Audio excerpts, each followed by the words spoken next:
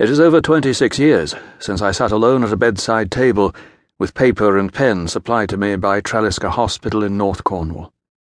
Then I thought it important to record the facts, as I knew them, while they were still vivid in my mind. I was tired and overcome, but the words wrote themselves. The date was 15th of August, 1979, the day after the most shattering event of my life. This last quarter-century has given me plenty of time to reflect on the longest 14 hours of my life, which I shared with my friend and crewmate Jerry Winks aboard the yacht Grimalkin. 4 days before, on the 11th of August 1979, I had set sail on my first ever Fastnet race, part of a crew of 6 men: David Sheehan, owner and skipper of Grimalkin, his son Matthew Sheehan, Gerald Winks, Mike Doyle, and Dave Wheeler. All of us on Grimalkin were excited and proud to be taking part in this 600-mile offshore classic. The race began in near-perfect conditions, but on day 3, the unforeseen happened. Grimalkin, along with many of the other yachts, got caught up in the deadliest storm in the history of modern sailing. The Fastnet race disaster of 1979 claimed the lives of 15 yachtsmen, including 2 of Grimalkin's crew, David Sheehan and Gerald Winks.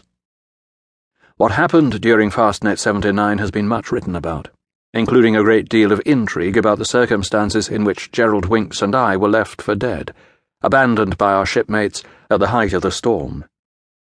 I have seen little or nothing of the other 3 surviving members of Grimalkin's crew, Mike Doyle, Dave Wheeler, and Matthew Sheehan, over the last quarter-century.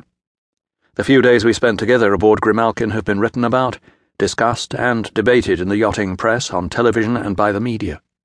But we, the remaining crew, the survivors, the 4 of us, have not spoken collectively, either in public or privately. I have always felt there has been some bad feeling, some uneasiness between us. Recently, during a television documentary, I heard Matthew say that he had felt closure. Like me, I am sure that he too, along with Mike and Dave, has his own perception of the events that took place on that god-awful August day. In the months following the disaster, I gave several interviews. I know now that I never portrayed my true feelings, nor gave the full story. I was a 24-year-old man in deep shock, and in no position to evaluate my situation objectively.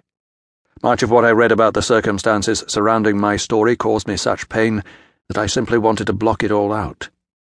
In 1980, I took the decision not to be interviewed again on the subject.